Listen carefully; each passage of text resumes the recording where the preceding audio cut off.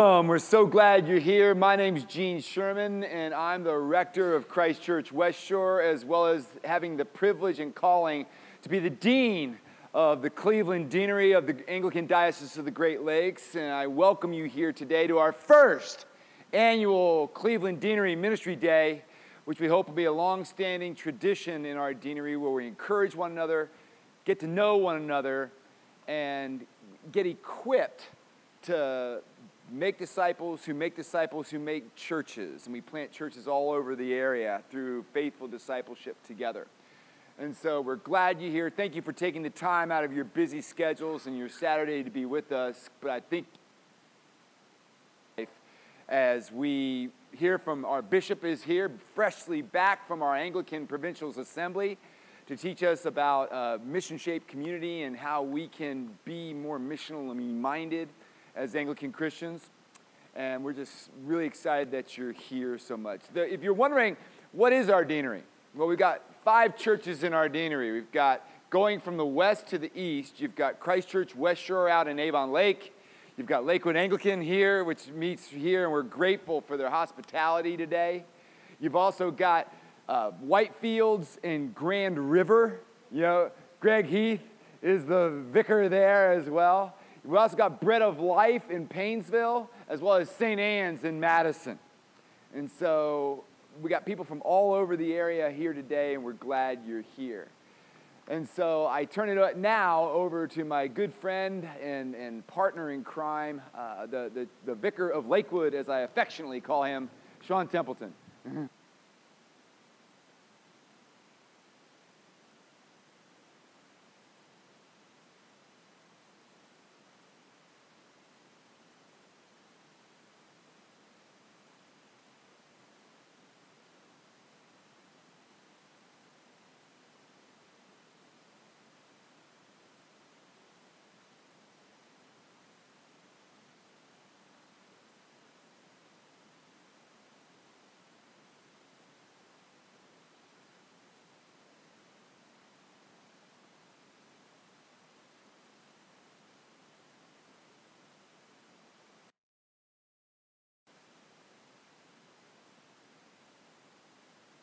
With you.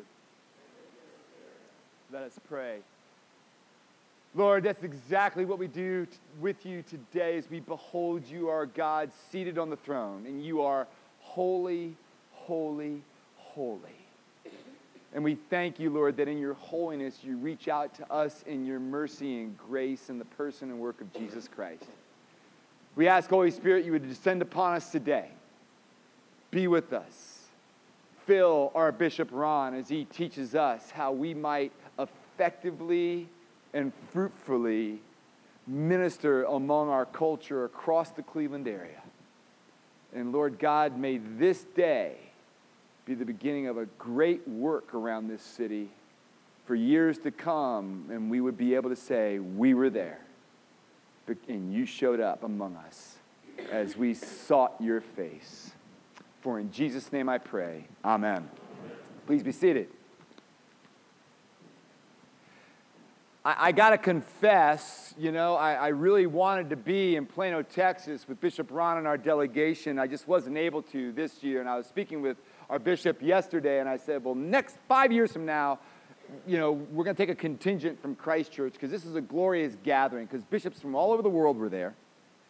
And I wasn't able to, on Monday night, when they had the opening Eucharist, I wasn't able to watch it live, but they record all these things. These things are all up on the Anglican Church North American YouTubes, and I encourage you to go watch this.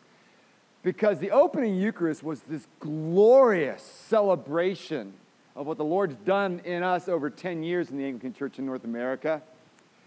And I'm watching this procession of bishops. I mean, it is a lot of dudes in a lot of clothing, all right? Walking in this glorious church in Christ Church, Plano. And I'm watching, and I go, oh, I know that guy. I know that guy. Oh, there's Bishop Ben Kwashi, yay. And then I saw my bishop, and my heart leapt, and I go, Kimmy, there he is. This is what the Lord does among his people, my friends. We become cheerleaders for one another. and encouragers of one another. And I just want to encourage us, as the Holy Spirit speaks to our hearts today, as we go forth from this event, to be encouragers and keep our relationships with one another across the deanery, as well as just be sensitive to continue to invite people to come along, because it's an exciting time to be a Christian in America and an Anglican one. No matter what happens in our culture, he is seated on the throne. And we're here to help and encourage you, leaders, lay people, how we might be effective and fruitful in our day. So, Bishop, would you come share with us, sir? So, welcome.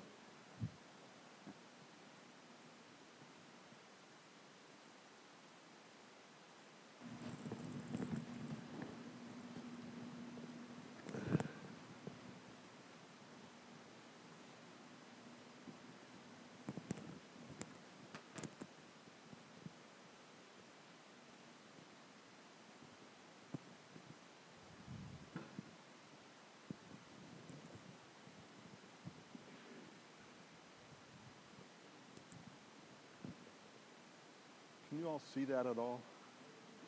Okay, well, I'll tell you about it when we get there.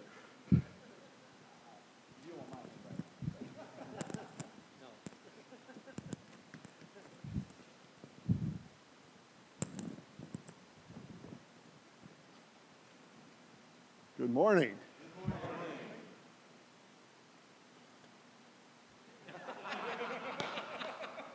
One of those days, not a problem. We have a prayer book.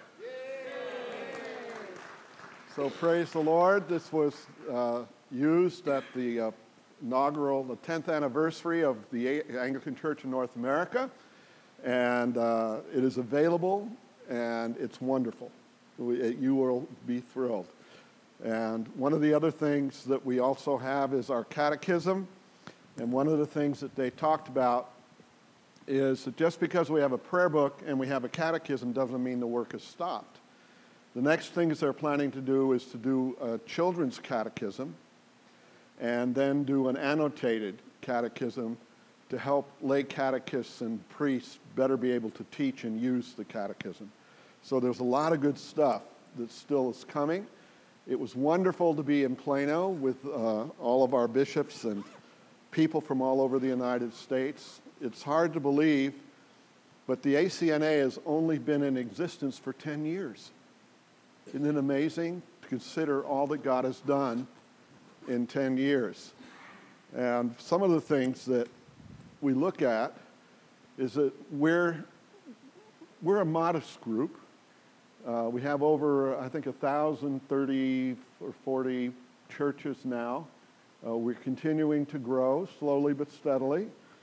And even though we're a modest group, our Archbishop, Foley Beach, is now the primate, in charge of all of the whole GAFCON movement internationally. We have several of our bishops that are on the national board or the international board for GAFCON. GAFCON is that group of faithful provinces that are standing for biblical orthodoxy throughout the Anglican Communion. That's about 80% of the Anglican Communion. And so when we talk about is the Anglican Church in North America Anglican? The answer is we've never been anything else. And we've got a prayer book. You can't get more Anglican than that. The head of the whole international movement is who? Our presiding bishop, our Archbishop Foley Beach. And for such a modest group of folk, God is using the Anglican Church in North America in amazing, amazing ways.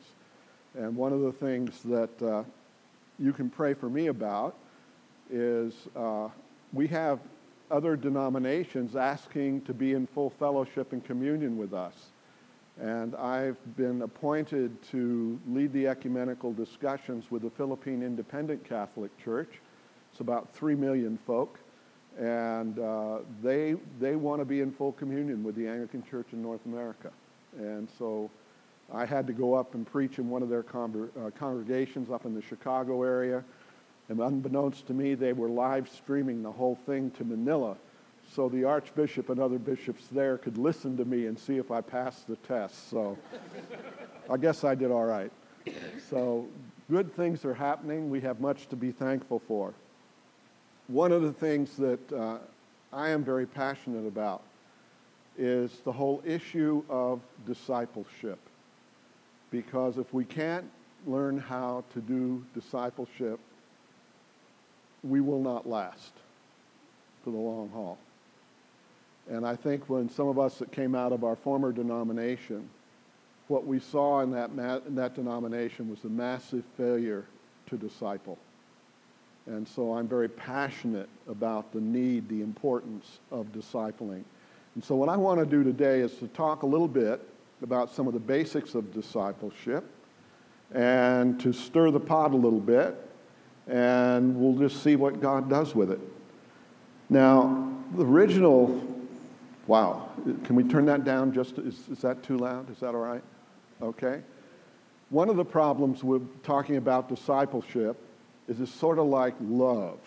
Remember the presiding bishop of the Episcopal Church preached at Meghan and Harry's wedding. And, he says it's all about love.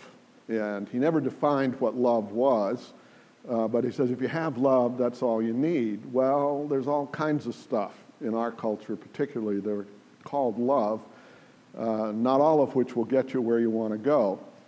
And so love is the Christian love, which was never defined by the presiding bishop, is not just an emotion. It's a way of behaving. It's something that's rooted in the person and being of God, who is love. And so there's some very definite things about Christian love which are very different than the culture's aspects of love. The same thing is true even within the church when we talk about discipleship. Because discipleship can mean about that. Almost anything and everything is called discipleship. And so what I want to focus in on today is what I believe, and you can have some other viewpoints in mind. I'm a part of a group of 5-6 bishops that are having ongoing discussions about discipleship. And we all have different little takes on it, but we agree on most of the basics. And so when we talk about discipleship, what do you think discipleship is? Jesus said, in Matthew 28:18, what's Matthew 28:18? The Great Commission, okay? And the Great Commission is the why and wherefore of the church. It's why we are in existence. Who can recite the Great Commission?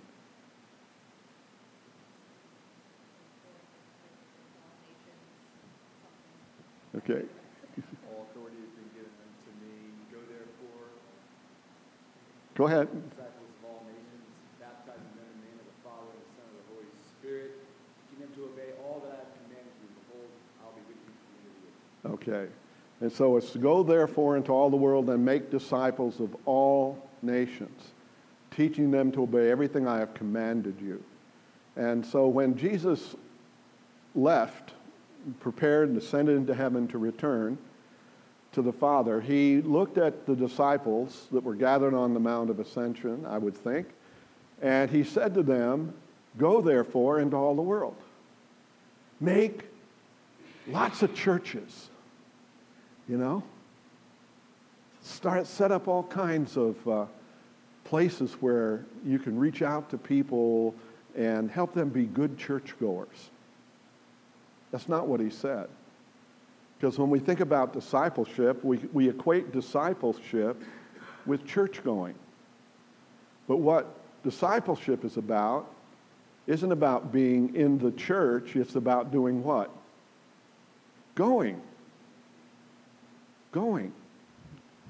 He had the community, he had the faithful gathered, and he says, now that you're all here, I hope you enjoy it. Wait till the Holy Spirit comes on the day of Pentecost. But then what it's all going to be about is I want you to go. And in the Greek, the word for go means go.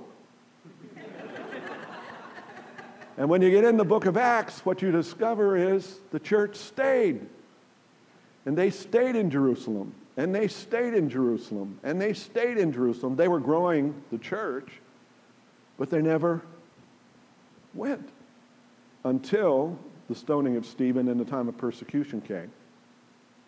And when the time of persecution came, they went out into the world, to Judea, Samaria, and even to the ends of the earth.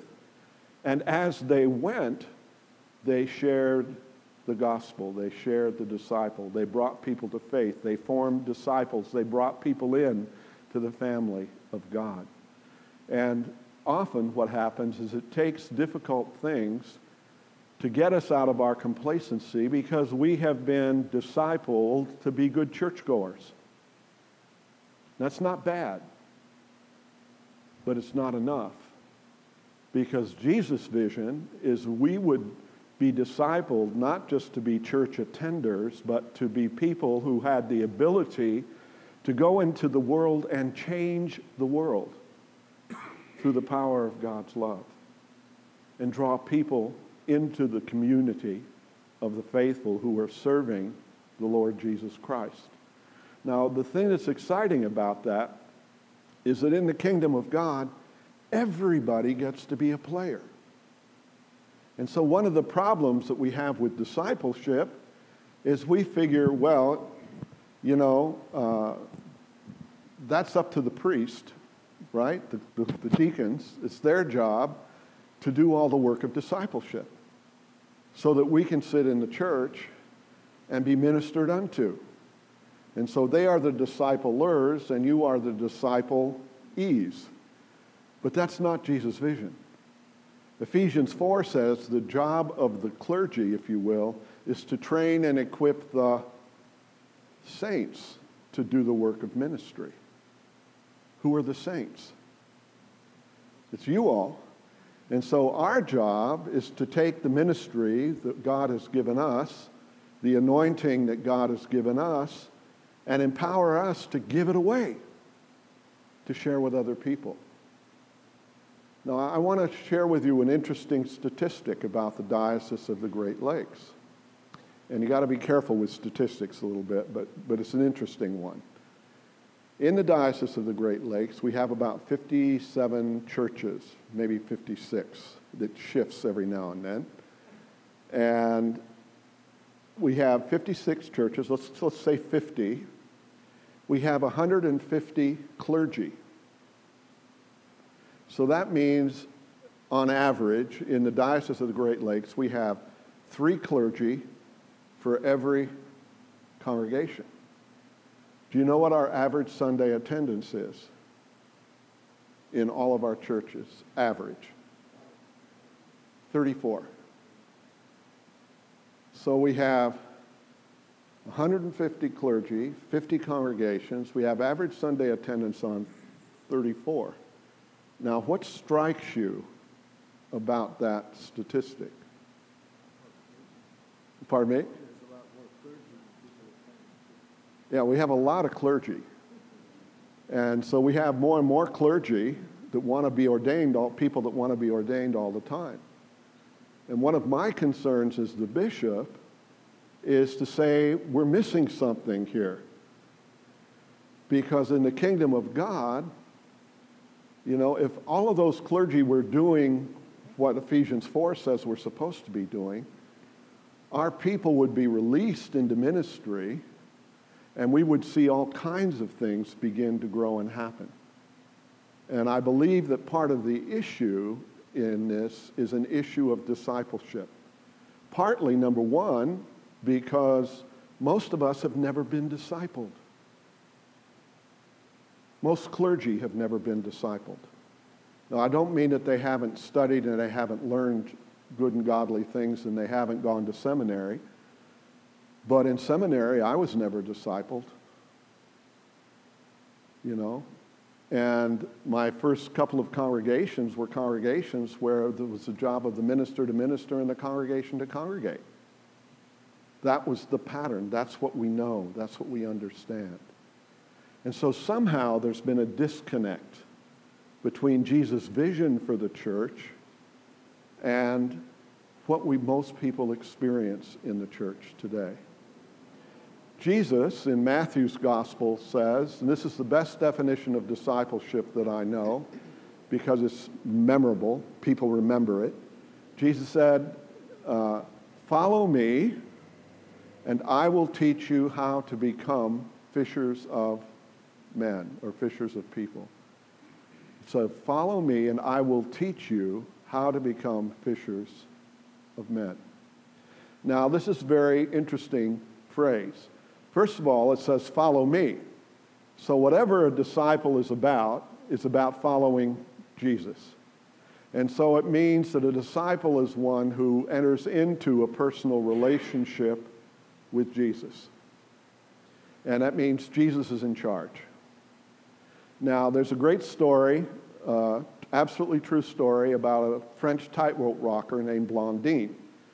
Back in the late 1800s, he was the Evel Knievel. For those of you that are old enough like me to remember who Evel Knievel is, he did daredevil things. And so he came to New York City from France, had to make a big name for himself, and so he decided he was going to walk across Niagara Falls on a tightrope.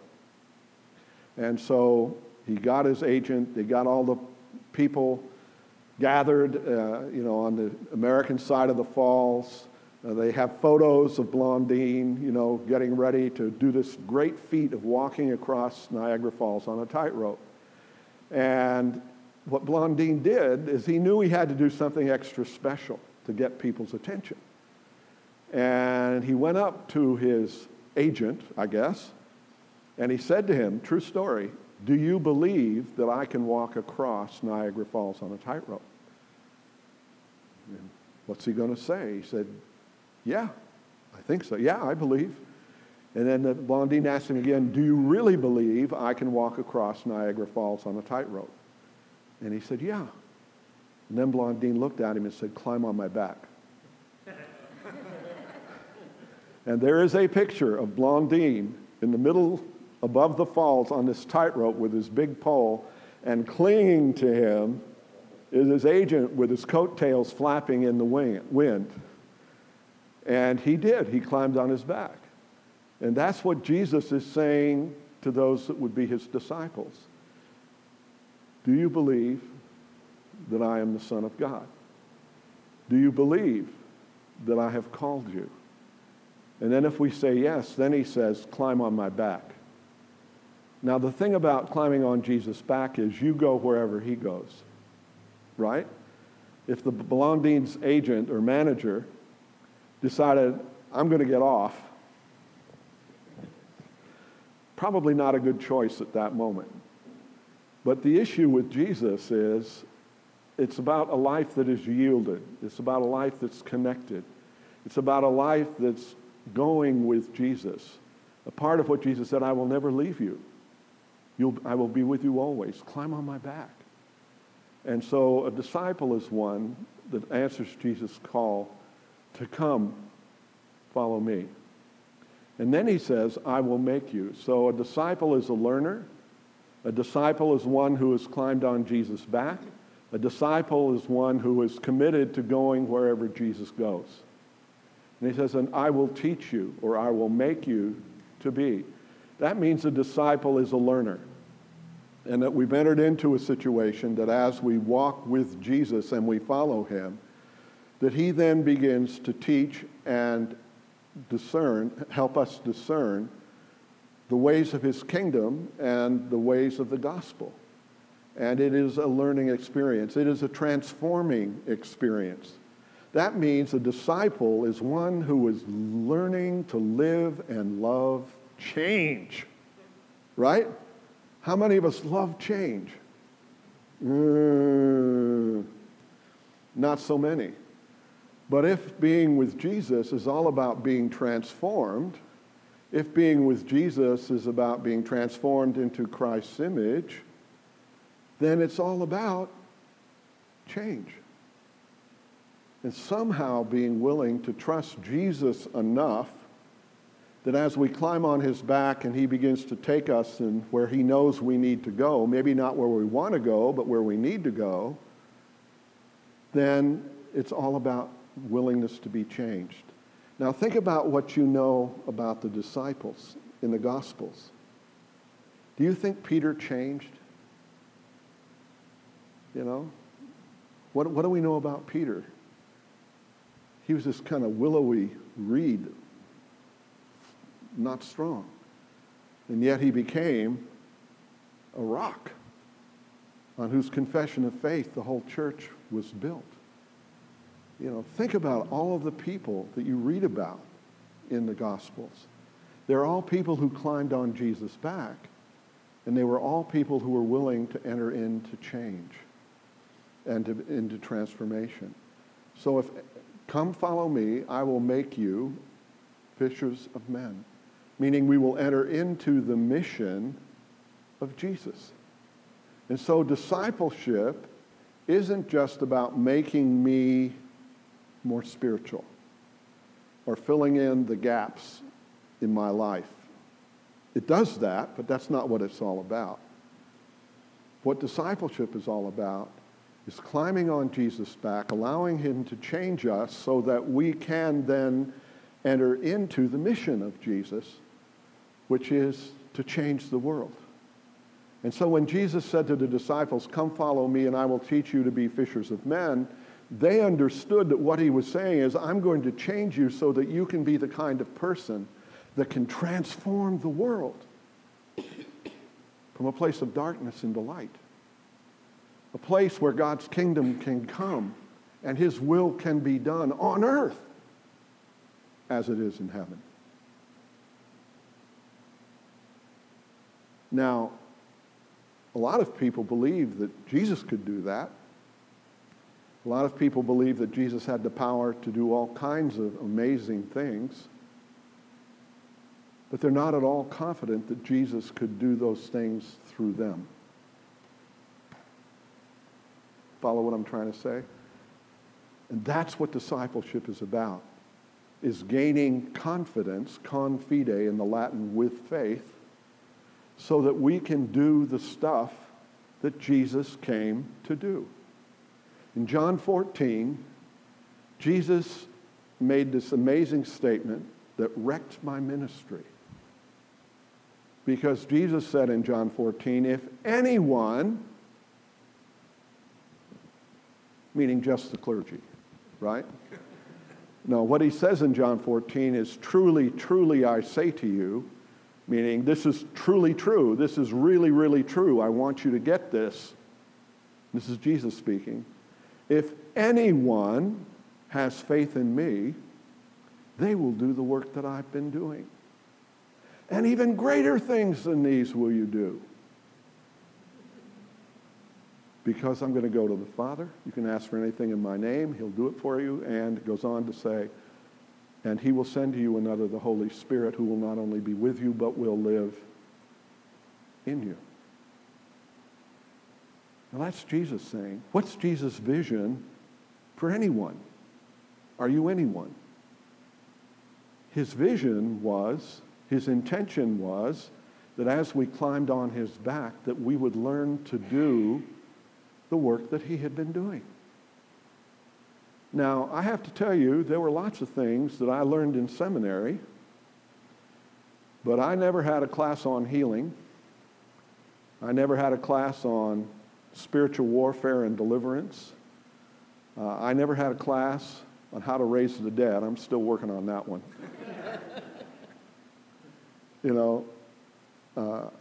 And what Jesus was about was training and equipping disciples to be able to carry on the ministry that he came to do, which was to establish the kingdom of God on earth as it is in heaven. And we all are players. We all are players. And so that means that what the purpose of the church is to train and equip the saints to do the work of ministry.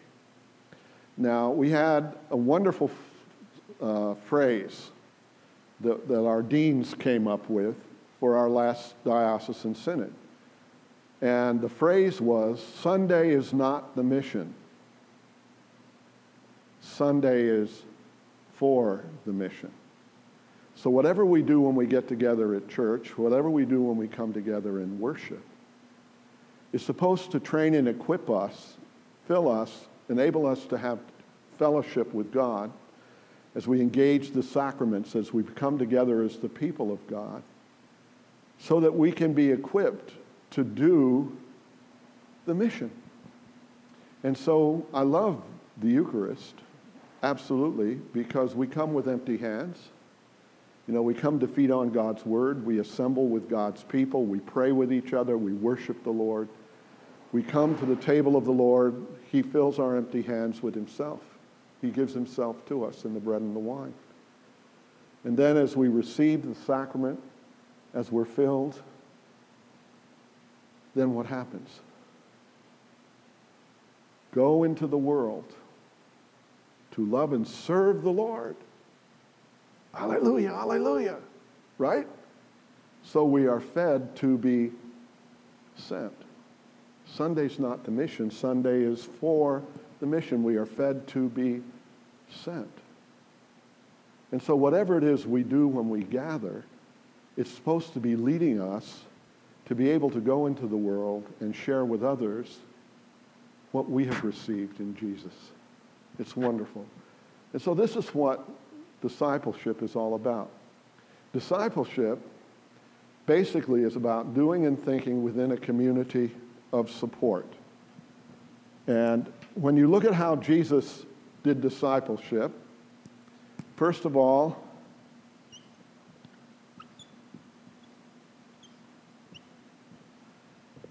discipleship was on the job. Follow me.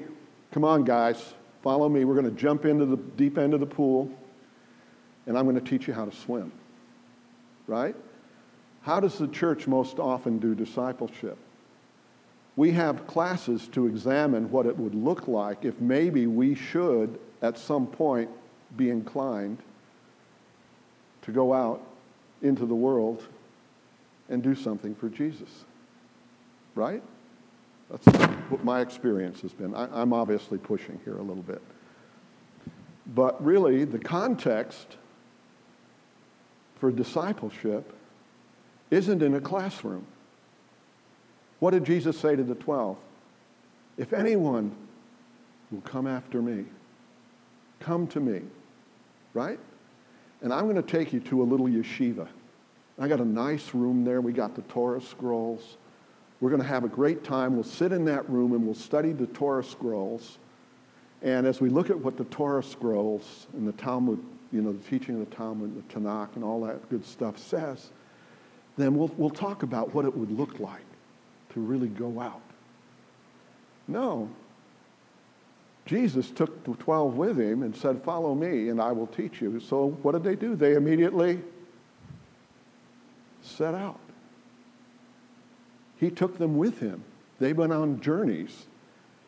Where was 80% of Jesus' ministry or 85% of Jesus' ministry? Only rarely was it in a synagogue. It was in the streets. It was with the people. Jesus got the disciples into all kinds of trouble. That Jesus hung out with sinners? Do you know that most sinners don't go to church? Most church people, I made a mistake once of being asked to do an evangelistic mission. And one of the comments that I made is, I said, I'm here. I'm so grateful that I can come and share how Jesus has changed my life. Because I know that I'm a sinner. And that one of the things we have in common is that we're all sinners in need of God's grace. When I said that, they did not like that at all. And I said to myself, we have a problem here, Houston. And so the issue with discipleship is, if you're going to do biblical discipleship, how do you get people on the job? One of the wonderful things about Jesus is he always waits till we're ready before he involves us in ministry, right?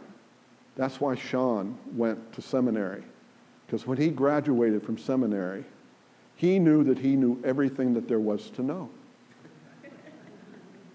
In the second week of his ordination and his ordained ministry, he discovered there was a lot that he didn't yet know. I've been a priest for over 40 years. There's a lot I'm still learning. Jesus always calls people before they're ready. And that's one reason why, is so that we will learn to walk by faith. That we will have to climb on Jesus' back and cling to him and say, Lord, now what do I do? And we allow the Holy Spirit to become our teacher as we enter into that situation. And so effective discipleship has to focus on being with people who together are on the job, whatever that looks like. We'll talk more about that. The second thing about Jesus' discipleship, it was on the job by the book. And so Jesus was constantly quoting Scripture. Remember the temptation in the wilderness when Satan was tempting him. How did Jesus respond to Satan? He began, man does not live by bread alone. You shall worship the Lord your God and him alone. He was always rooting his life and ministry in the Holy Scriptures. And so for Jesus, discipleship was on the job, by the book, in a team. And so discipleship always occurred in community. It's interesting that the central act of Christian worship is the Holy Eucharist. You cannot do communion alone. It involves community. It's to enable us to discover Christ in the midst of one another, in the midst of the community that we have. And so it's on the job, by the book, in a team,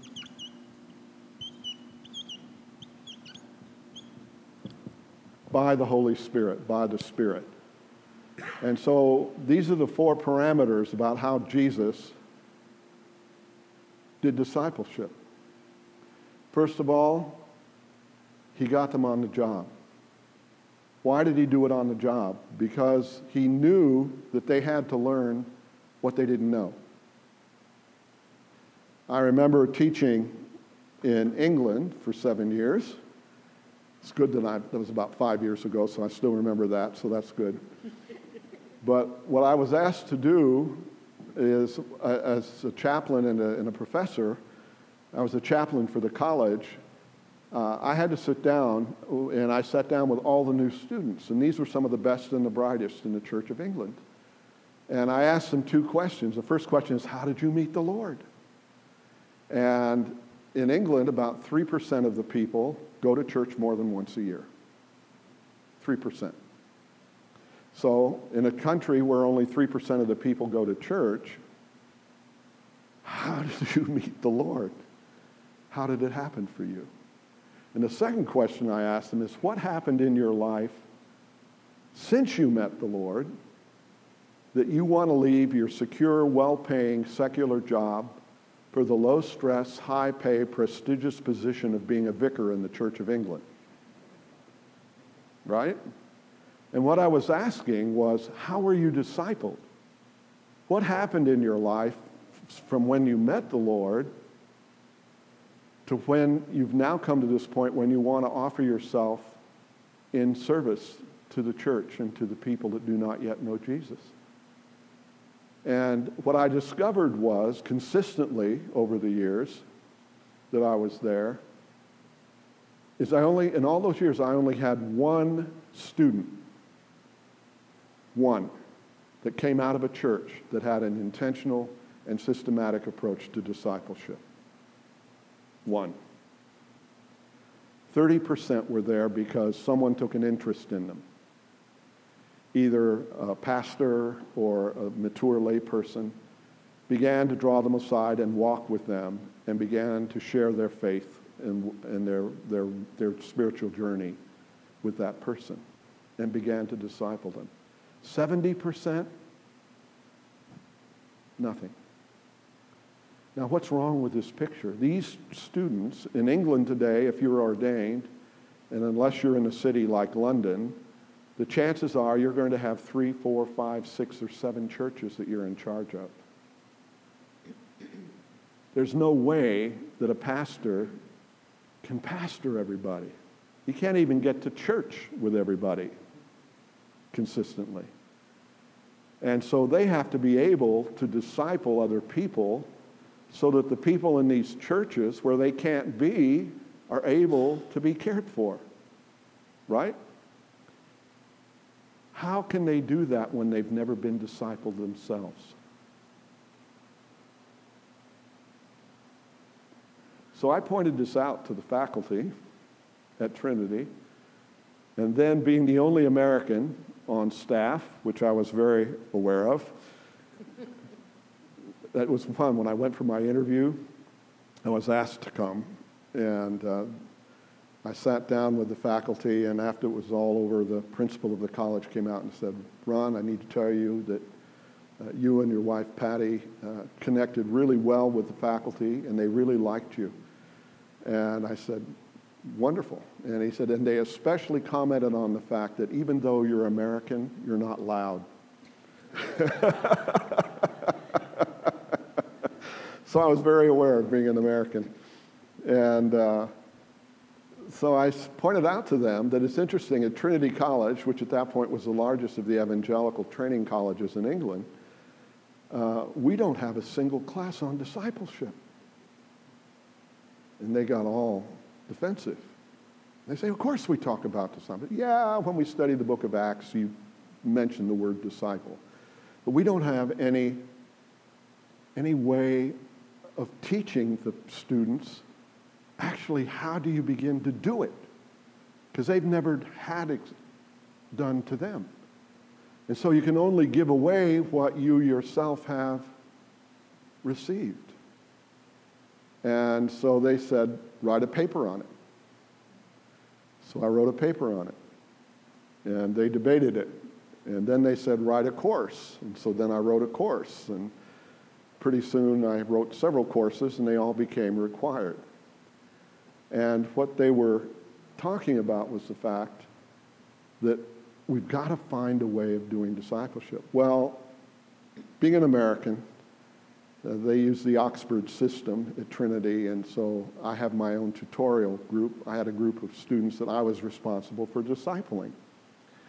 And I noticed that in my classes there was this kind of buzz. And so I went to my tutorial group and I said, "Am I just being a paranoid American, or is there an undercurrent going on amongst the students in my classes?" They said, "Oh yeah, there's an undercurrent." And I said, "What's the undercurrent?" And they said, "Well, the undercurrent is what you're teaching, they say, is good for you because you're an American. And this might work in America, but it would never work in England." And I knew immediately that I had to change the way we were going about teaching discipleship. So I went back to the faculty and told them this and said, "I need to change my job description." And they said, "Fine, so long as you keep doing everything you're already doing." And so my wife and I went and we took 10 students with the permission of the college, and we moved into the most secular neighborhoods in the city of Bristol in England. So we moved them from the seminary to the city. And we planted them in neighborhoods, 2 by 2. And I said, "Okay, guys, win this neighborhood for Christ." And then I left.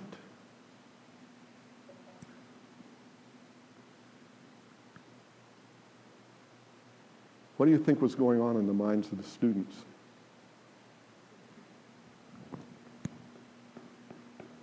On the job. Okay, where do I start? What do you do?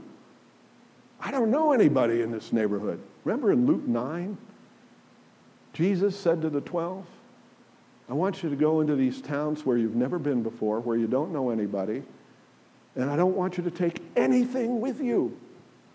Go 2 by 2, and when you go into those towns, I want you to preach the gospel, heal the sick, cast out the demons. You know, maybe Matthew says, look for a person of peace." But basically what Jesus was wanting them to do was to go into a place and do kingdom stuff, even though they didn't know anybody and they didn't have any resources, material earthly resources. Now that's the good news about discipleship, is it doesn't cost money. It doesn't. It's an investment of time, which is often more difficult than money. But with those students I had, win your neighborhood for Christ. What happened immediately to those students? They became teachable. It wasn't just concepts they were learning here. They knew that whatever they were learning, they were going to have to do what? Use it somehow.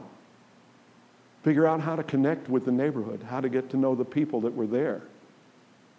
Figure out, how do I do this kingdom stuff in a way that connects with people, only 3% of whom ever go to church? It was not unusual in those neighborhoods where I planted the students, where we had most of the people overwhelmingly had never been in a church, had never heard a prayer, had never seen a Bible, never heard the Lord's Prayer, never been to a worship service.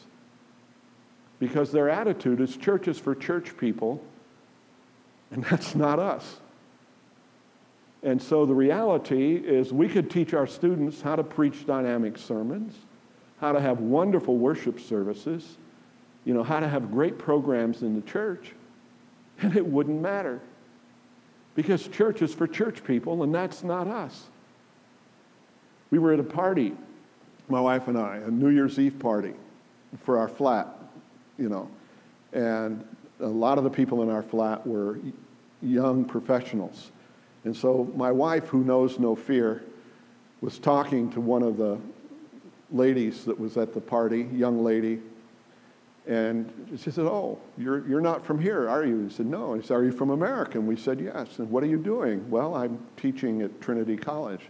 "What do you do at Trinity College?" "Well, I train people how to love and serve the community through the power of Jesus Christ." "Oh, you're a Christian?" "Yeah." She says, "I've never met a Christian before." Then Patty said, "If you wanted to find out something about God, where would you go?" And without even stopping for breath, she immediately said, "I'd never go to a church." And Patty said, "Why is that?" He says, "That's too much commitment. If I went into a church, that's too much commitment." And then Patty said, "Would you go to a pub?" She says, "Yeah, I'd go to a pub to talk about God." Neutral territory. See the problem? And so the issue that we have in the church is often we're trying to do things to get people to come to us, where even in the United States, increasingly our culture is becoming more and more secular, where there is a disconnect between the spiritual heritage of our country and the culture in which people live. Do you follow what I'm trying to say? And so the old mode was, let's try and have really good programs and things so we can attract people. The reality is, more and more, even in the United States, this is one of the things that we talked about at Provincial, the culture is increasingly hostile to Christianity. And everything we heard at Province, that the Provincial Assembly said, it's not going to get any easier. It's going to get tougher before it gets better. And so the whole issue is, how do we take the gospel to where the people are, rather than just expecting and hoping that they'll come to church, where when you bring somebody or somebody comes into church, you're hoping that your pastor really sparkles, right? So they'll be impressed enough to stay. Right? You're being polite, I understand. So the issue is, for disciples, is in our churches today, how do we get our folk on the job? How do we begin to get them to a place where, in a community, doing and thinking within a community of support, we can learn to do the work that Jesus did with our friends and neighbors and with the folks that we meet in everyday life. How do we begin to engage with them? And so to be a disciple, yes? Get up out of your seat and go out and do it. Well, that's part of it, absolutely. But that's an intimidating thought, because what I am talking about here is a massive change in church culture. This is very difficult, and I realize this. It was difficult for me. When I graduated from seminary, I had the idea that I was the professional. One of my first congregations was a long-standing tradition of the minister ministering and the congregation congregating. And basically what my vestry said, well, tell us what you want, Father Ron, and we'll do whatever you want. And I tried to engage them in developing ministry. I tried to engage them in saying, how can we move forward together? And that wasn't on their radar screen. So what we're talking about is a massive disconnect between what Jesus came to train and equip the 12 to do and what most people's experience in the church has been. Is this making, why don't we take a break, and then we'll come back and we'll have some fun, I hope. So, Gene, what's the plan? Let's just take a 10-minute break, and we'll come back and we'll do the...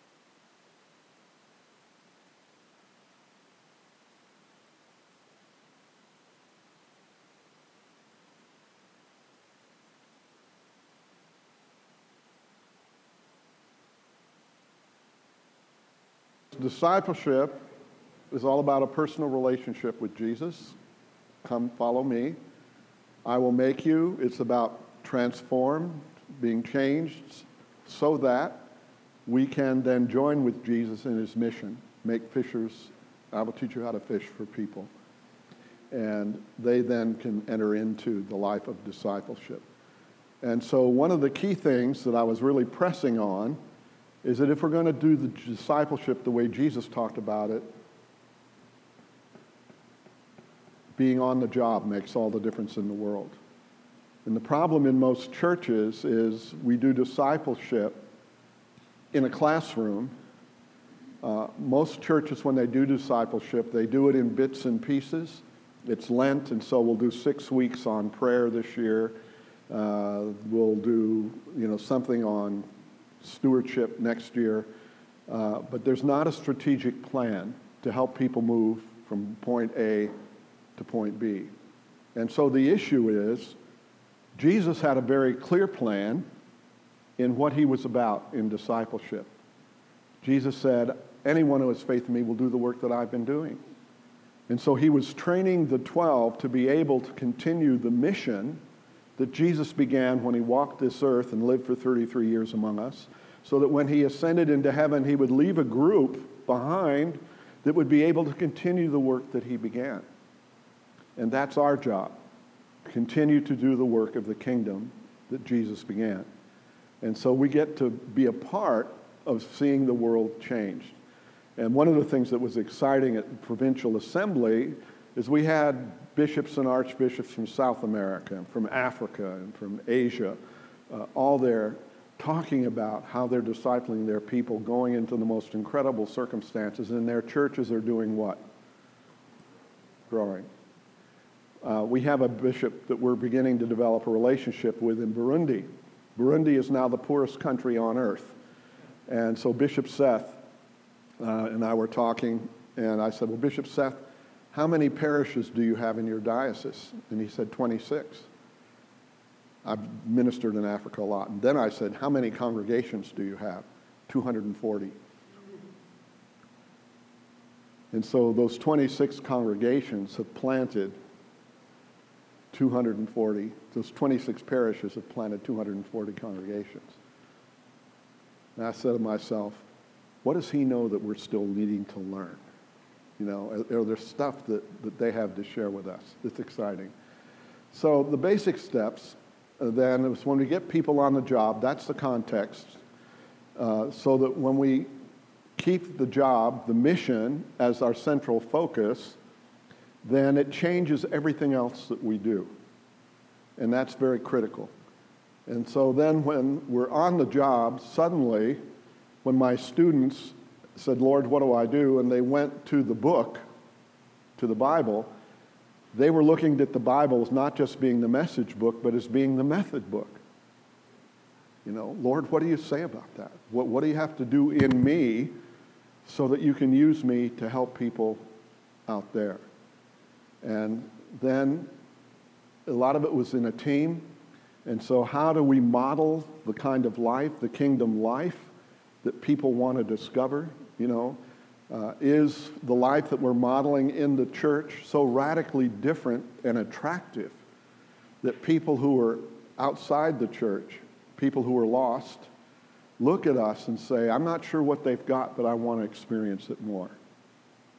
And then lastly, it's by the Spirit, because it's when you start on the job and you begin to jump in the deep end of the pool that the Holy Spirit begins to raise up the issues that you need to deal with. And you can't always predict what those issues are going to be, but the Holy Spirit becomes the teacher. And it's through the Holy Spirit, in a very dynamic way, that Jesus says, I will be with you always. It's by the Spirit that we know the constant presence of Jesus. So this is called the triangle of transformation in basic discipleship. And so for one of it, the first part is adopting the narrative of Jesus, meaning the teaching of Jesus, that Jesus begins to lay out the vision. And one of the reasons why this is important is that this begins to reveal to us what the possibilities are for our lives and for our ministry. What did Jesus teach? What did he want us to know?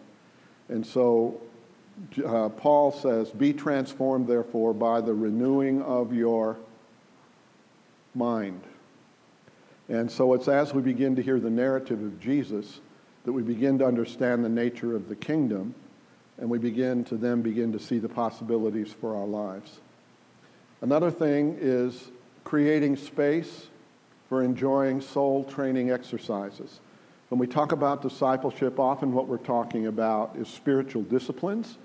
And spiritual disciplines are good, but what spiritual disciplines are really about is making space in our lives for the Holy Spirit to work. And that's one of the big issues, because the big issue for many of our people today is time. I don't have time to take on all this other stuff. There's not space in my life to be able to do these other things. And so, you know, one of the things about discipleship is it needs to be intentional and it needs to be strategic. It needs to be a plan. It needs to be some way of getting us from point A to point B. And when you talk to most clergy and you say, well, what's your point B? What are you trying to train your people to do? And they'll say, to be more loving.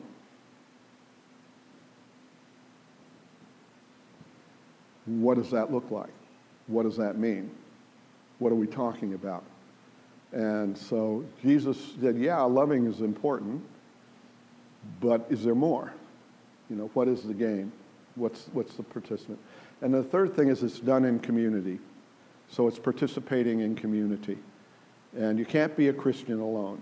And so you go into the New Testament, and I think there's like 82 different one another passages, something like that. You know, all these one another's, love one another, bear with one another, you know, lift up one another. So those are the key things that are happening. And so knowing that we have limited time, how did we begin to get things going in Bristol where we were? Well, one of the things our guys did, we had 2 guys in one community with their wives and little kids, and they discovered that the meeting place in that community was the local pub.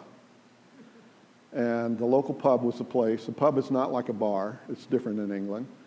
And so they would just go and start hanging out and start making friends and get to know people in the neighborhood and get to know people.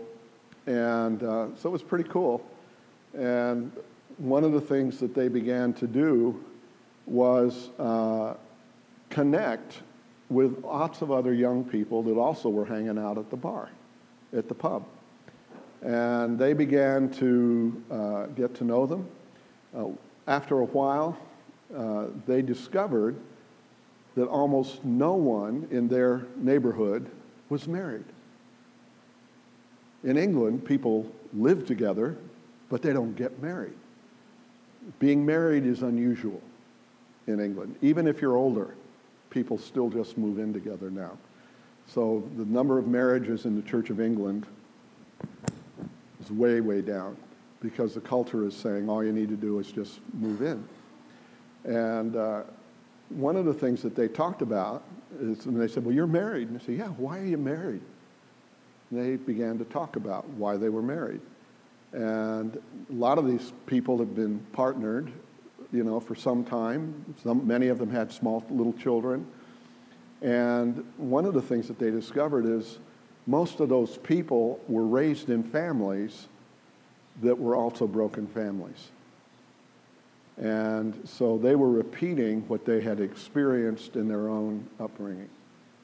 And they began to talk about the fact that what they really wanted to do was to find out how do you have a relationship that can last so that my kids don't have to go through what I went through as a kid growing up when my parents divorced and so forth. And bit by bit, they began to talk about that. So they began to engage. They began to listen to what people were saying. And they began to build relationships. And so when their wife came over, the couples came over and they had dinner together, I say, yeah, you've been talking about this, why don't you ask my wife about that? And they began to talk about marriage and relationships that would last.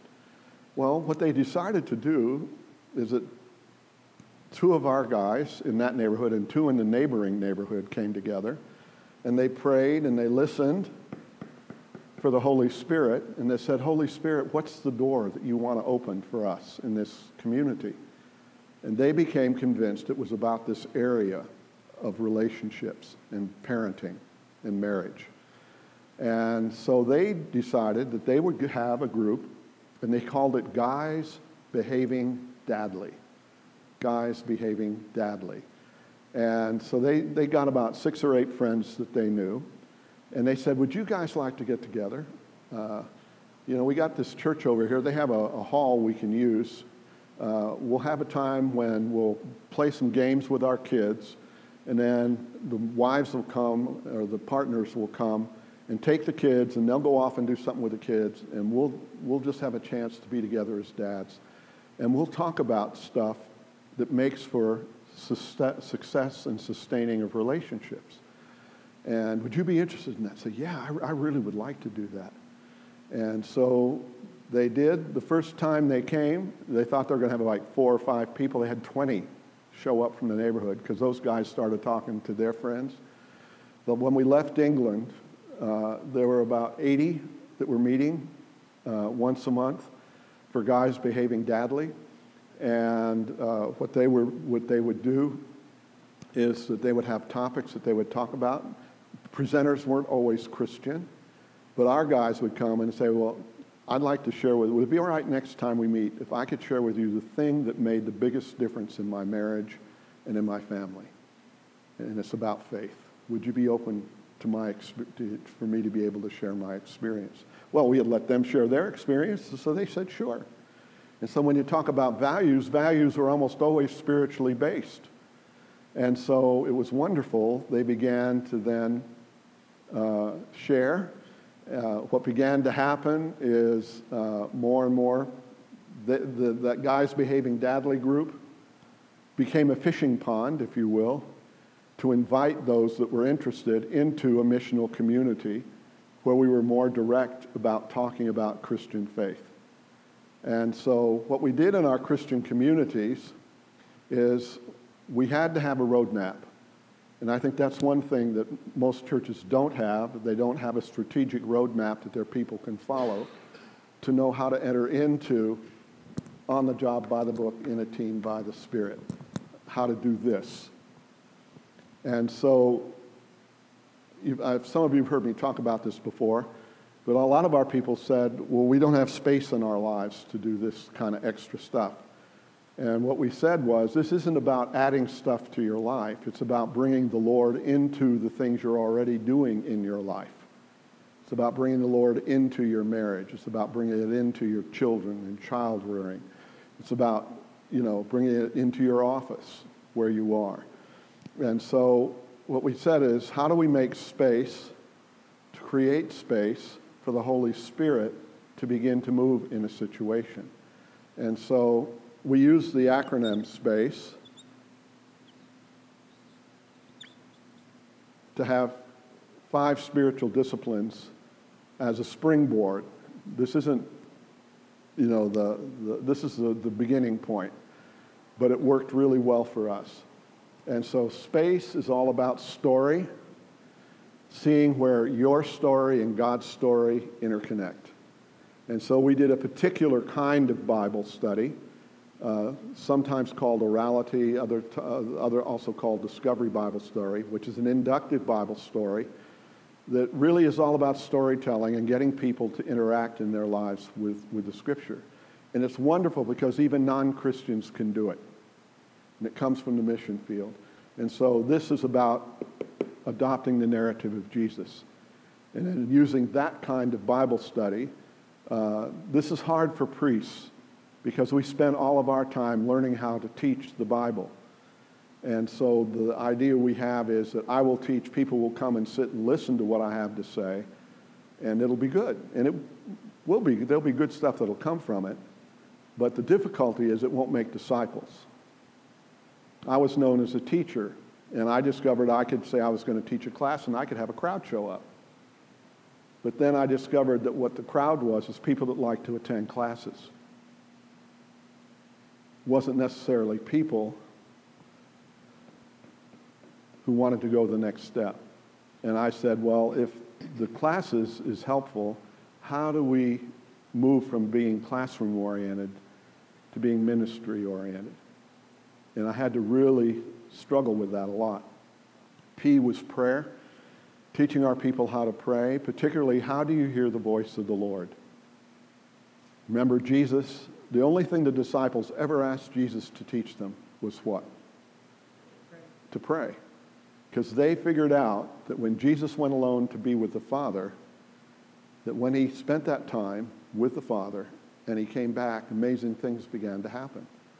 Throughout John's Gospel, there are these little bitty sentences that are repeated again and again and again, and they're so small that we don't realize how significant they are.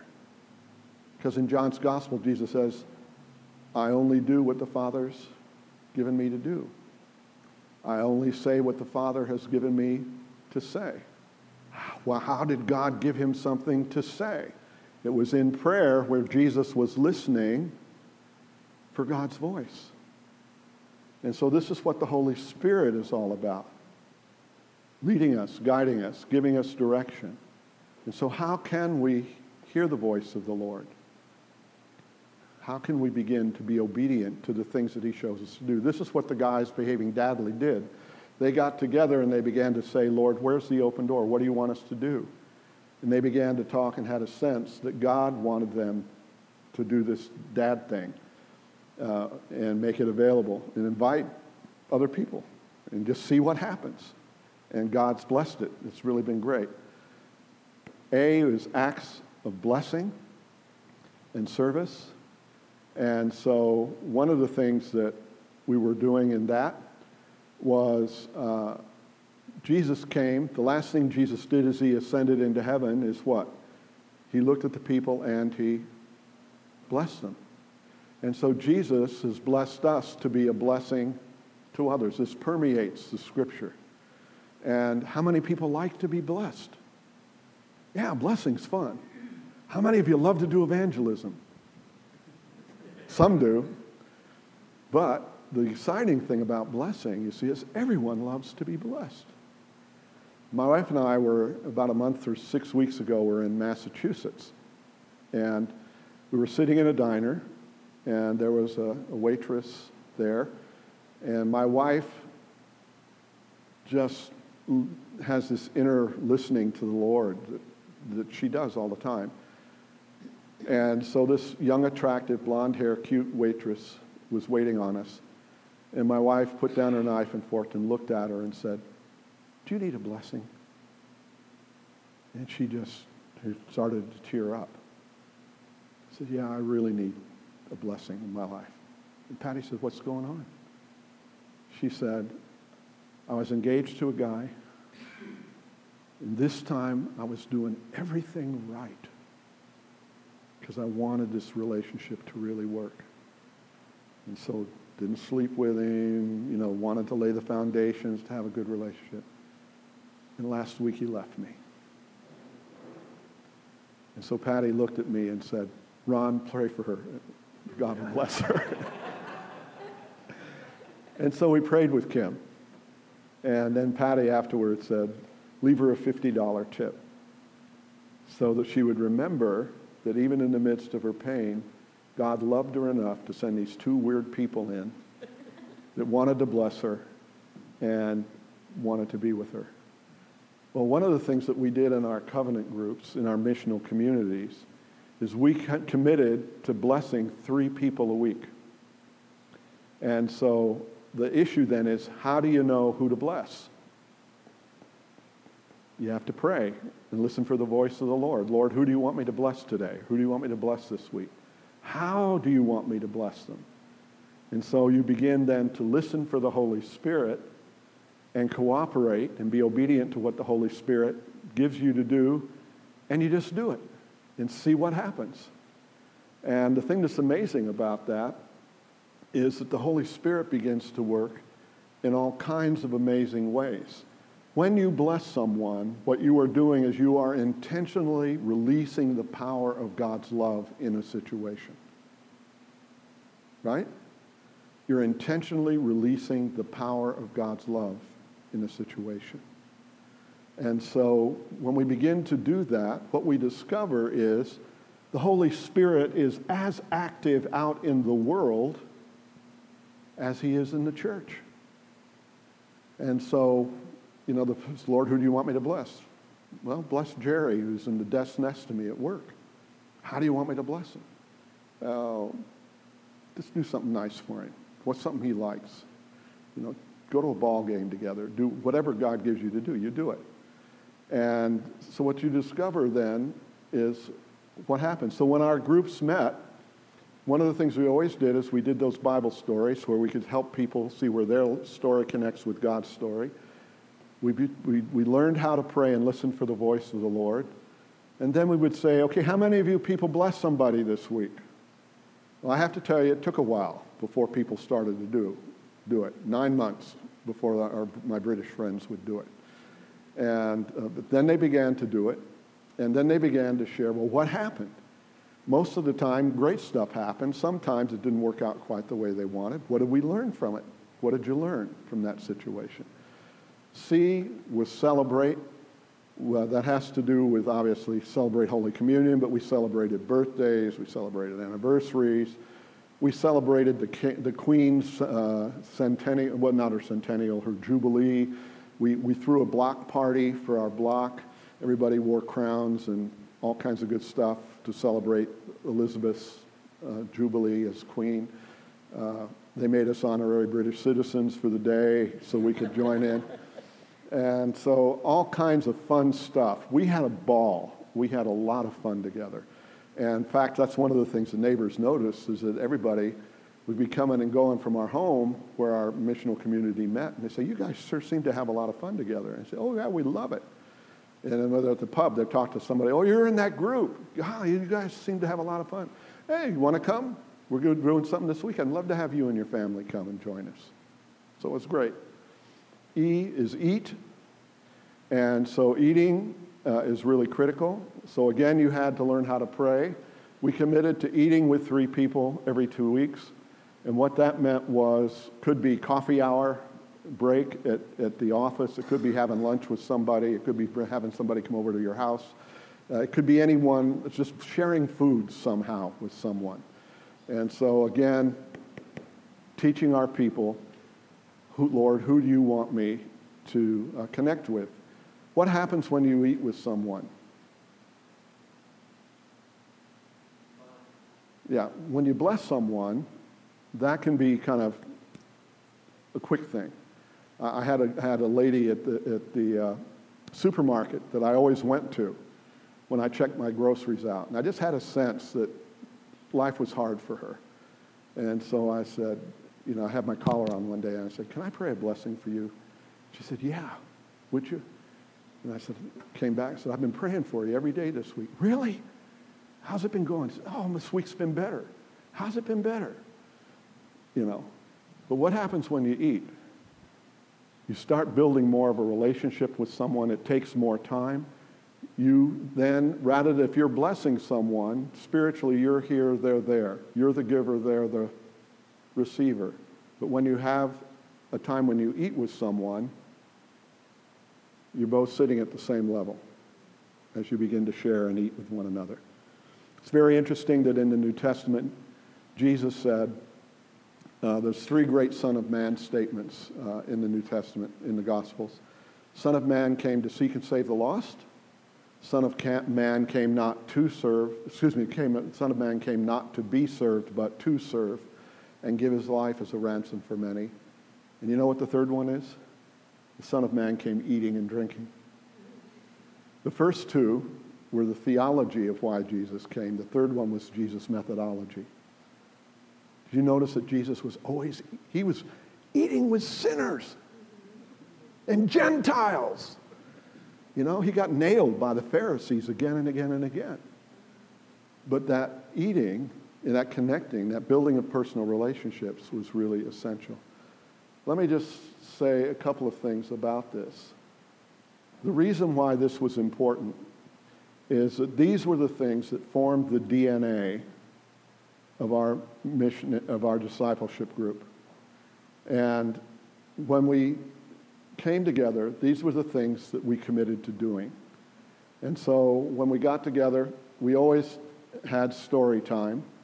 Our missional community was multi-generational, from 2 years old to 82. We had teenagers. Our teens loved the group. We had about 4 teens. They never missed because they loved doing the real stuff with adults. They loved to see adults working out their faith. We were modeling for them what it meant to be a person of faith. What do we often do in the church? Send the kids off. These kids were invited with us. Last time I was in England, Emma Bewley was one of our teenagers. Our teenagers learned how to listen for the voice of God much better than the adults did. They taught the adults how to do it because they didn't have as many hang-ups. And Emma was one of our teenagers. I saw on Facebook she just got her master's degree this past week, and she's a civil engineer. She loves to pour concrete. She wax eloquent about what you can do with shaping concrete and building all this stuff. And so the last time I was in England, I saw Emma, and I said, "Emma, how's it going for you?" And she told me all about pouring concrete. And I said, "Really?" And I said, "Yeah." "Oh, it's great." And I said, "Well, I'm glad you found something you love." And then I said, "Well, how's it going for you spiritually?" She says, "Oh, I planted a church." And I said, "Where'd you plant your church?" She says, "In my dorm." I said, "What are you doing?" She said, SPACE. And so she has 8 other girls that she's drawn together that are just replicating. This is easy to do, it's easy to remember as we learn, as we allow the Holy Spirit to teach us how to do this. And so I was thrilled. That made my month right there when Emma said that. And the thing that was exciting about it is as people do this, and we keep bumping up against it, I said, for instance, that it took 9 months for my reserve British group to start blessing other people. The key that came through is I noticed that a lot of the British humor, at least in this place where I was kind of humor that cut. It kind of tore other people down to some degree. And I said, well, I'm an American, so I may not understand this, and so forgive me if I'm getting this wrong. But could I ask a question? And I said, I've been struggling. Why is it so difficult for you to bless other people? And the response that came back is, we don't bless each other. Why should we bless people that are not Christians? I said, really? And I said, yeah. And I said, well, I've noticed in your humor that you kind of, it's a little bit about tearing people down a little bit, making fun of things. And I said, do you think that's what Jesus would want? And so we got into this big discussion. And within 2 weeks, they were blessing people. Never in a million years would I have been able to teach on that. It was something the Holy Spirit surfaced as the people kept coming up against this call to bless other people. And the thing, to make a long story short, is when Patty and I left England, our missional community had grown to 60 people. Why? It wasn't Patty and me. I was busy teaching all the time. It was the people in the missional community that were doing it. And we were having fun. And I could tell you lots of stories. Let me tell you one other story, and then let me just open up for questions. We did this in my last church in California. And my last church in California was one where, when I came to be the rector, was dying. Average age was between 60 and 80. And a lot of people retiring, selling their expensive Southern California homes and moving to Arizona and Nevada and places like that. And I, in time, began to teach a lot about prayer. I began to teach a lot about, we're blessed to be a blessing. I began to talk about the fact that we're all players in the kingdom of God, that God has a way he wants to use every one of us. And so I began with a small group of people who were open. So a lot of the people that I began with, I played golf with. I'm a terrible golfer. And so I went to a par 3 course, and I'd never held a golf club in my life, and spent $90 to get 8 lessons on this is a golf ball, But I noticed that a lot of the men in the congregation played golf. And so I said, I'm just learning how, but would you like to come out and we'll go on the par 3 course?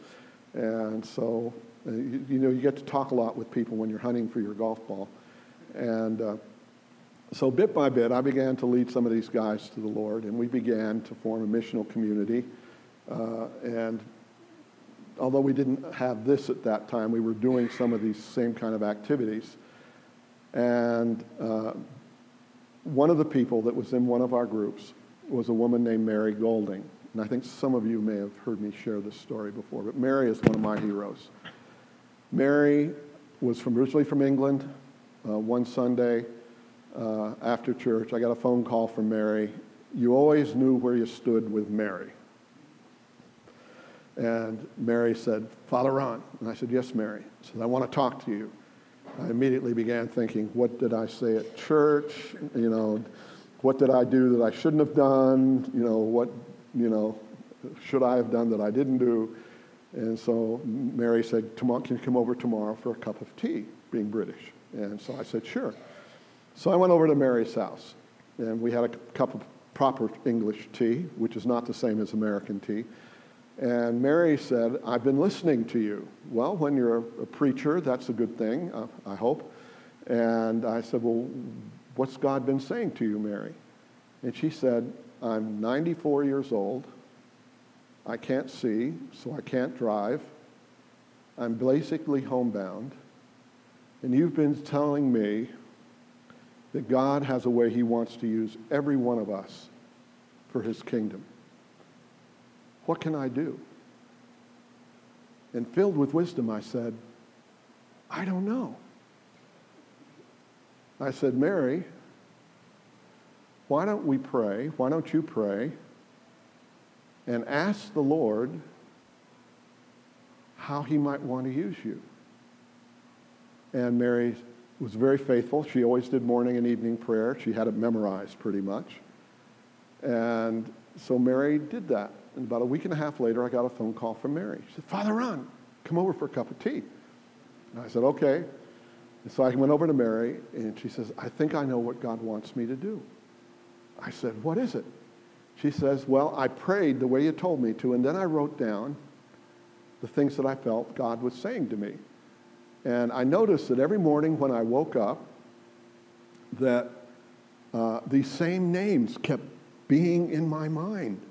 And so I wrote the names down, and I began to pray over them. And she said, it suddenly occurred to me that they were all friends of mine who were also older and homebound and couldn't get out much. And I then said, well, Lord, what am I supposed to do, acts of service and blessing, to bless these people? And God told me that I was supposed to call them on the phone, and I was supposed to say, how'd it go last night? Because for older people, nighttime is often a hard time. And then she would say, is there anything that needs to be done around your home?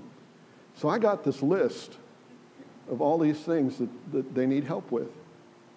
And then I would always say a little prayer with them and share just a brief scripture with them to bless them. He says, Father Ron, I got this list of stuff. Do you think people in our church would be willing to help these folks? And filled with wisdom, I said, I don't know.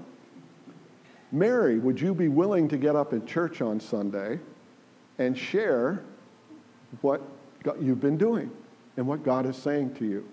Mary has never, ever in her life given a witness. Now, if I would have called it a witness, she wouldn't have done it. But I interviewed Mary, and I said, Mary and I preached a sermon on blessed to be a blessing, and I said, well, Mary and I have been talking about this. So Mary, could you come and answer a few questions? And so Mary talked about her friends and talked about the needs that they had.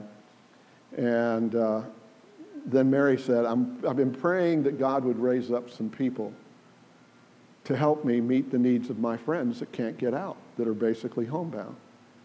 And I'm praying that some of you might be willing to do that. And then I intervened. I said, now wait a minute.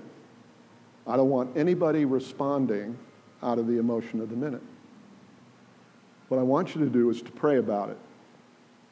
And if you feel God is calling you to do this, then to call the office on Monday. And that means that you're working out of a call of God, out of a covenant commitment, to actually be there and do the things we're committing to do. Well, we had 8 guys, mostly retired guys, got together, and they decided they were going to do this. And they formed our second missional community. They called themselves the Romeos, retired old men eating out. And we met at Burger King every Thursday morning, and we had breakfast together, and then we would do a little Bible study together. Then we would pray for the people, and then we'd get ready to go out and bless the people. And they would go out 2 by 2, and they would fix light bulbs or windows or whatever needed to be done. And bit by bit, and we began to do this, more and more people began to call. And the church, because those people began to tell other people that they knew that there was a church that would reach out and help people who were not its members. So we got these phone calls saying, do you help people who are not members of your church? And my secretary was great. She said, oh, absolutely. We're a church that loves everybody. And so more and more people began to call. Well, the upshot of this is that numbers of the ladies in our congregation got really hacked because the men were doing this stuff, and I would talk about them in my sermons now and again, and the women were not involved. And they thought that this was not right at all. And so they got together, several of them, and got some of their friends, and they went over to have tea with Mary. And as they began talking with Mary and having a proper British tea, they got together, and one of them, as they were praying, had this vision of an English tea ministry, right? And they decided that what they would do is they would go around to all the people that the Romeos had been to, and they would then go and have a tea party celebration. And so they got English bone china. They had Mary teach them how to make a proper cup of English tea. She taught them how to make scones. They got little lace doily thingies, and so if people were in bed, they could put it on a TV tray or on the coffee table. And they just went around and just had a ball having tea parties with all of these people in the community. And more people began to call our church, saying, we heard that you send people and they'll visit with folks that are largely homebound. I work. I can't get to see my mom the way I'd like to. She's home alone a lot. Would your people be willing to go? And they said, sure. And so they would go and have a great time doing all these tea parties. And pretty soon, eventually what began to happen is some of these people that were homebound would say to their families, I'd really like to go to that church where all those nice people are. Would you be willing to come and pick me up and take me to church on Sunday? So what are you going to say? No? And so they would come with their kids and grandkids. They would walk into church. Sally, what are you doing here? John, we thank you so much for helping me with this. And, Mary, we had such a good time at the tea party. I'm still talking about it. And you know what happened to our church? Now, I want you to realize that the reason why our church began to grow like crazy, we became known in the community as the Caring Church. Praise God. And the reason why we grew is because they had a pastor who was such a brilliant teacher that when the people came to church on Sunday morning, they were overwhelmed with his eloquence. And the pastor was such a great strategic planner that he planned out how to do this Romeo ministry and how to do the English tea ministry. We studied about how to do that in seminary. I hope you feel that I'm joking, right? Who was it that did it? I had nothing to do with it whatsoever other than to draw people to the Lord. It didn't stop there. Our people began to internalize these spiritual disciplines. Two of our people happened to be at the shopping center that was right across the street from our church. They noticed there were all these junior high kids bouncing around on Wednesday mornings, at 10 o'clock. They said, these kids should be in school. And so they started talking to some of the store owners and say, what's going on with all these kids? And they say, well, the school, the junior high up the street, which is about 1,300 students, they always do teacher training on Wednesday morning. So the parents still have to go to work, so the parents drop their kids off in the shopping center, give them some money so they can go get some breakfast or coffee or something. And they're running around all the stores creating havoc. And they said, really? And I said, yeah. Well, they came to me and said, Father Ron, we looked at that situation, and we feel God wants us to open up the church on Wednesday morning to all of these junior high kids. Do you think we could do that? And I said, I don't know. Let's ask the Lord. And I said, if we do it, we've got to have enough people that are willing to come and provide support to be with all these kids. And so we had people that were praying about, should they be part of this? Went up to visit with the school principal. Said to the principal, we've noticed that there are all these kids running around the shopping center. And the principal says, we know, we just don't know what to do. They're getting in trouble, getting in problems. And I said, would you be open if we opened up our church and we had people there? We'll provide tutoring, we'll provide a simple breakfast for them, we'll have games for them to play. We had a whole bunch of different things that we had people that were committed to doing. And we'll have the kids come and stay with us until 11 o'clock when they go up to be at the school. I said, would you do that? I said, yeah, we'd love to do that. She notified every family in this school with 1,300 students that St. Luke's was open and there would be people there to take care of their kids. We had about 300 kids usually on a Wednesday morning with us. And our kids from our youth group were there. They would interact with those kids. Some of them never been in a church. What's that building? Oh, that's our church. So what do you do in church? That's where we worship God. Oh, can I go look at it? Sure. They come in. Oh, we're going on a retreat in 2 weeks. You want to come? What are you doing? Oh, we're going to go whitewater rafting, and then we're going to learn about God. You can come if you want. Really? Could I? Well, why don't you ask your parents? And they came. Well, the thing that was really amazing is every time a new family moved into the community that had junior high students, the principal of the school contacted them about our church.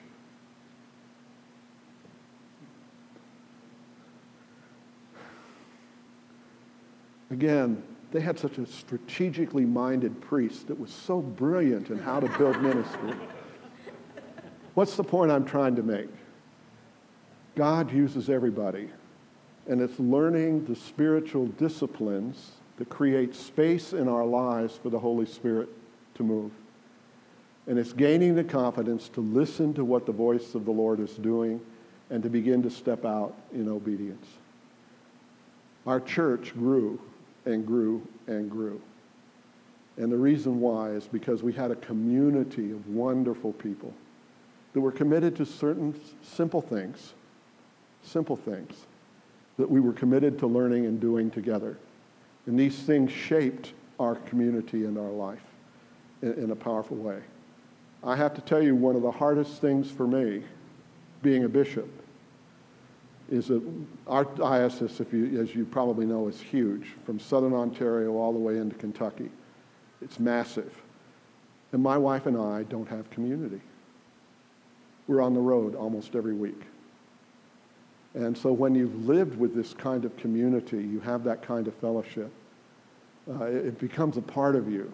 And so Patty and I have really been praying, Lord, how do we find community? We have community with each other, but we miss being a part of this, and being with the different ages and things like that. And so let me just stop there. Do you get the idea of what we're trying to say? It's being intentional, and it's being strategic. It's creating the space for the Holy Spirit to begin to move in people's lives. So, amen. The story, is that our personal story, a witness, or what is it exactly that you mean? Story is Bible, so it's teaching people how to do a particular approach to Bible study that we used orality in England. They're now using discovery, which is the same idea. It's learning to ask certain questions of the Scriptures and then allowing people to interact with those questions. Things would be story of the prodigal son. Which character in this story do you identify most with and why? Yeah. Well, there's all kinds of stories. And we had one person said, I identify with the lamb that was slaughtered. I said, why is that? And he says, I'm always giving in myself to all over the family, and I just feel like I'm just being crucified all the time. Wow, I never would have come up with that. And so, the nice thing about that is with people that are not very far along in their spiritual walk or are not Christians, they have two big fears. One is fear that they might appear stupid because they don't know all this Bible stuff. The other fear that they have is they don't want to inadvertently offend, saying something that might offend someone. And so doing this kind of Bible study, and the idea behind orality is that orality the questions are designed, they're simple, to move from your head to your heart to your hands. So it's meant to move from just knowledge of the Bible, and that's where a lot of Bible studies kind of stop, to really moving into some kind of missional step that we have to take. So the next Sunday, the next time we got together as a group, we say, last time we got together, we read the story of the prodigal son. I wrote down the things that people said they felt God was calling them to do. Learning to listen to the voice of how many of you did what God asked you to do? What happened? Our story for this week is. So it's having your story interact with God's story. So that's a whole other workshop on how to do that. Any other questions? What strikes you about what I've said? Is it doable? Yeah. Because the big thing about this, people didn't have to add anything to their life. What they tried to do was they were learning to do was to bring the Lord into the life that they were already living. And as they did that, and particularly as they began to pray and listen for the Lord, they discovered that God was at work in all kinds of ways that they never realized before. And as they gained confidence to reach out, to bless their friends in some way, God just began to do amazing things.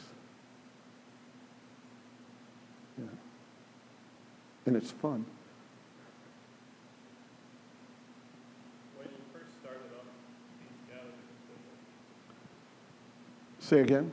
when you first started up these gatherings where you were doing this type of discipleship,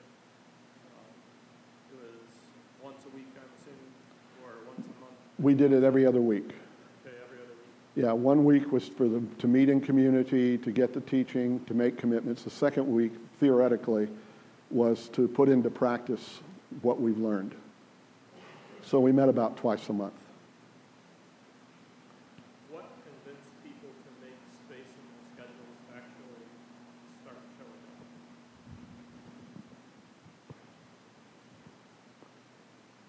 Teaching of Jesus. It's what Jesus wants for his people. And if we're going to be followers of Jesus, we somehow have to discover how do we hook into that. And so we had enough direction that people were willing to come and give it a try when we started. And it was great. It took a while, but it happened. And so our first group grew to about 60, and then we multiplied leaders. You don't divide groups, you multiply leaders. Our second group that we then had grew to 50 when we left England. And so it was very exciting. And the key, again, is releasing the people of God into ministry. Because the group dynamics, church growth statistics will tell you when you have a church of between 30 and 50 people, the dominant influence is the pastor. And if the pastor is not intentional about empowering the people, it's a small enough group where the people are comfortable letting the pastor do the ministry. And a lot of pastors like it that way because they can do the ministry. If you've never been trained or never experienced how to do this kind of thing, it's a bit daunting, a little bit, because you're learning. We're all learning together. I think the other thing that's true is that many of our clergy, in fairness, are bivocational. And one of the things that is true, our bivocational clergy are my heroes and heroines because they are giving way above and beyond the call. And we're blessed to have so many wonderful clergy. And with the bivocational clergy, those that I know that have done this discover that it makes their life a lot easier in the long run. But it's like getting a rocket off the launch pad. It takes more to get it off the pad, but once you get it off the pad and you're multiplying ministry, then a lot of stuff begins to happen where your life becomes easier. You're not carrying the whole weight of the ministry of the congregation. Any other questions? How did you get everybody involved? Was it just verbal communication among people that were just getting themselves involved and then they would tell people? I mean, or did you have other kinds of communication to make everybody aware of what was happening Okay. and all that kind of stuff? Every church is different, so where you start, it can be different. And one of the things, that I'll be very blunt here, most small groups are death on discipleship. Because most small groups, unless they have a very strong missional DNA and focus, turn in on themselves. And so I've been in churches where we've had small groups that's met for 25 years. When's the last time you brought someone to Christ? Well, we never have. When was the last time someone new came into your group? 1972. And it isn't that they aren't loving people, and it isn't that they're not doing Bible study, but it's just their focus is on themselves rather than on the mission. And so what I try to do generally is I pray like crazy, and I ask Lord, who are the people do you want me to play golf with? Who are the people that you want me to start reaching out to? And when I get a small group, then we begin. And when we have a testimony and a story to tell, then I would begin to have them share as part of a sermon. I said, Bill, last Sunday or last Wednesday when we got together in our group, what is it that you were talking about? And so the thing about changing the culture of a congregation is the tipping point in a congregation is about 24%. And when you get 24% of the people actively involved in a meaningful ministry, that's enough people that it changes the dynamics of the congregation. And so usually I start with those that want to start, that have a heart.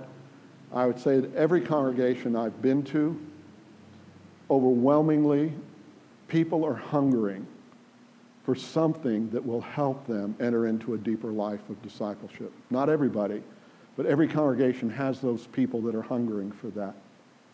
And when we have something like this that's been thought out, that has a plan and a purpose, it's intentional and it's strategic and it will help you get from point A to point B, people are willing, some people are willing to make the time for that, even in England. You know. So I would start with a small group, start with those that want to start. I wouldn't stop all your small groups and I wouldn't organize everybody, but begin to learn what you need to learn. And again, let the Lord lead you as you pray and listen for his voice. So, everybody okay? Well, I hope this has been helpful. As you can tell, I'm passionate about this. So I thank you for giving me the opportunity to come and share. It's been a joy.